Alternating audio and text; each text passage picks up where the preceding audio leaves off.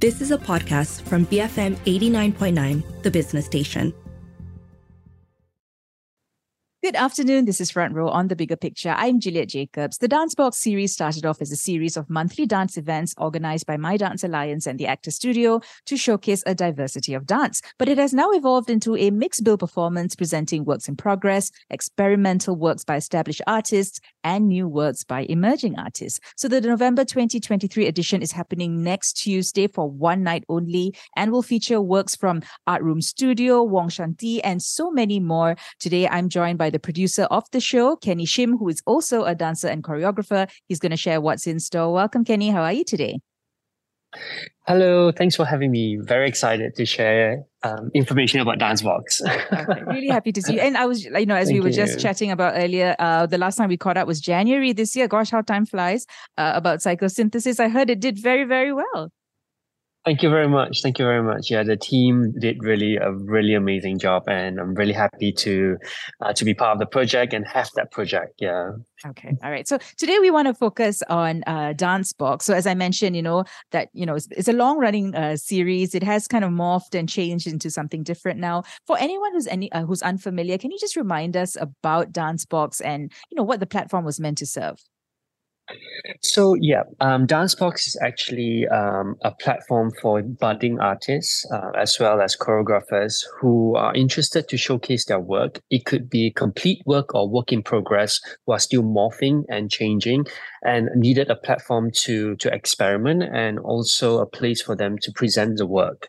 Dancebox initially, as you previously mentioned, was a monthly basis showcase, and slowly morphed into a mixed bill performance that happens 2 to 3 times a year. We are very fortunate to be collaborating with the Actor Studio and venue sponsorship by the KL Pack as well. Yeah. And I know, Kenny, I remember previous editions, you have also performed. I know you're a producer for this one, but you have actually performed in previous ones. Am I correct? That's correct. I have actually presented 2 works in Dancebox, if not mistaken, 2 years ago and a year ago. Okay. And I mean, as a dancer and choreographer, right? How does this platform help you, with your works, especially things that are not so much like full length sort of performances, right? It's more like smaller sort of productions. How does that help you as a performer, as an artist as well? I think it's a really good question. In a personal note, I feel like it allows me, when I was making work, to distill my ideas, to actually to firstly distill my ideas, secondly to set a deadline for myself. Sometimes as artists, we tend to be very in our minds and we want to keep working on the same project. We want to perfect it. We're all perfectionists and we are always trying to strive for a better outcome. But having that deadline, having a sort of a journey that comes to a product, may it be finished or not, helps to consolidate your ideas and put good stress, positive stress to the work. And that actually helps you, for me personally, to see it as well, how the audience perspective and also how the audience are taking it, how the piece is morphing after the performance is equally as important. After doing it, having a slight evaluation for yourself, a feedback, a reflection with your dancers, and to consider what works and what doesn't work. I think Dancebox has been really, really helpful on a personal note in that sense. So it's almost like a lab, isn't it, where you can kind of experiment and work on your bigger feature length programs or whatever, right? That's true. That's absolutely true.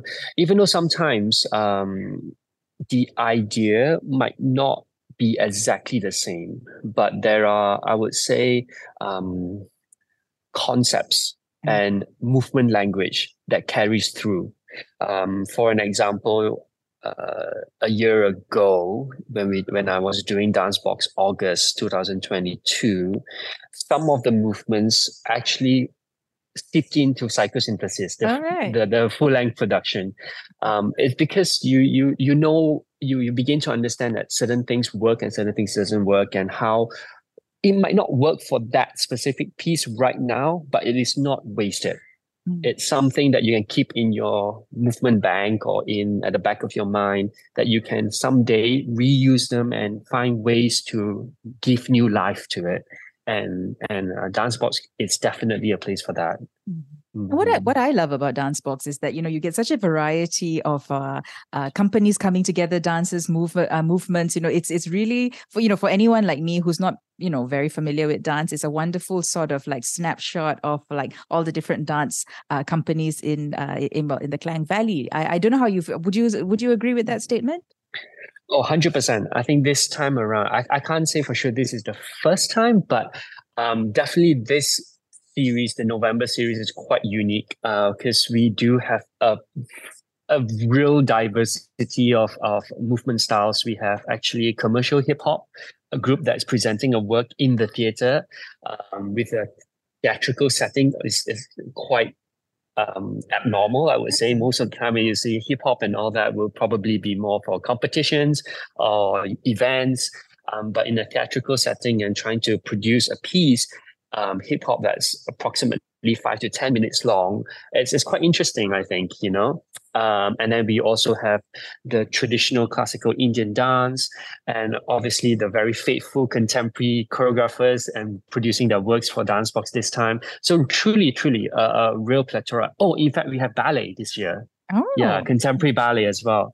So it's a real diverse genre styles of dance that's happening in the November series. Do you want to quickly just tell our listeners about some of, because I already mentioned a few, but there are like quite a few companies that are participating in November's Dancebox, yeah? Yes, that's right. So we have Gitika Shankaran Dance, which is she's actually doing a very lovely duet, a duet between her and her daughter dancing. Oh, nice. So it's really a beautiful moment on stage. It's classical Indian dance, and then we have Ethel, which is who is actually an Aswara student, a current Aswara student. So she will be producing a work as well. Zulkarnain as well as Shanti. Although they might be from the same company, which is S-Pass Dance Company, they are actually producing two separate works. Okay. So they are, Zulkarnain will be doing a solo, and then Shanti will be doing a group dance, a duet. Yeah. Okay. We have Dance Space, who is actually showcasing their students doing a piece done by Raziman Sarvini. Yeah. Oh, yes. And it's going to be a neoclassical piece. Yeah. We have Ikram, who is an alumni of Aswara. He's starting his own company and he's gathering dancers. So this is also, although it's not his debut performance, but he is using this really to establish himself further and to bring his work to the public more. We also have Wushu Dance Troupe, which is producing a more classical Chinese variation mentored by Steve Goh, which is obviously we know him. He is a real established artist here in KL. We have Matt Tan, Arts Room, who is making a contemporary piece as well. Aliena, who is first time producing a work for a theatrical setting. As I mentioned, she is a hip hop piece that we were talking about just now. The piece is quite interesting, Fiestra, which is about a celebration of womanhood. So I think I'm looking forward for that because it's, like I say, it's very uncommon to have a hip hop piece in the theatrical setting together with contemporary and ballet and all that. So I'm really, really excited about that. Yeah. What an eclectic mix. I mean, really, that is so lovely. You really get a taster of everything. I think for anyone who is really not quite familiar with dance, it's such a perfect place to go and experience all these different styles and performance styles as well, isn't it? Yeah, awesome. 100%. Yeah. And I mean, just to add on as well, we have a total of close to 25 performers. Wow. So we have a big troupe of dancers. Truly this time around is really a celebration of dance.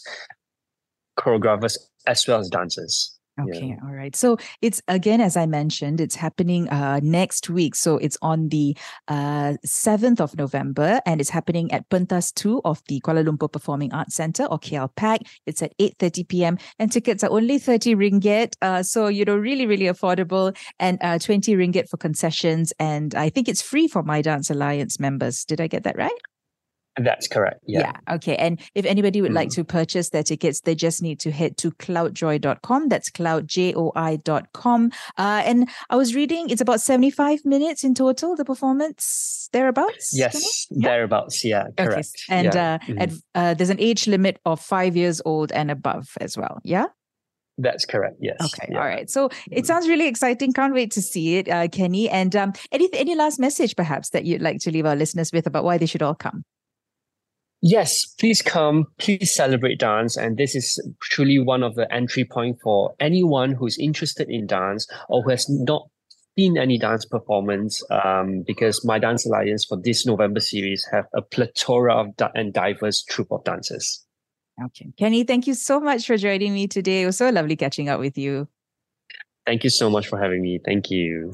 I was speaking to Kenny Shim, a dancer and choreographer, but also the producer of Dancebox November 2023. Again, tickets are on sale now. Just head to cloudjoy.com. Get it right now. And if you miss any part of Kenny and my conversation today, you can always search for the podcast at bfm.my/front-row. You can also find it on the BFM app. This has been Front Row on The Bigger Picture, BFM 89.9.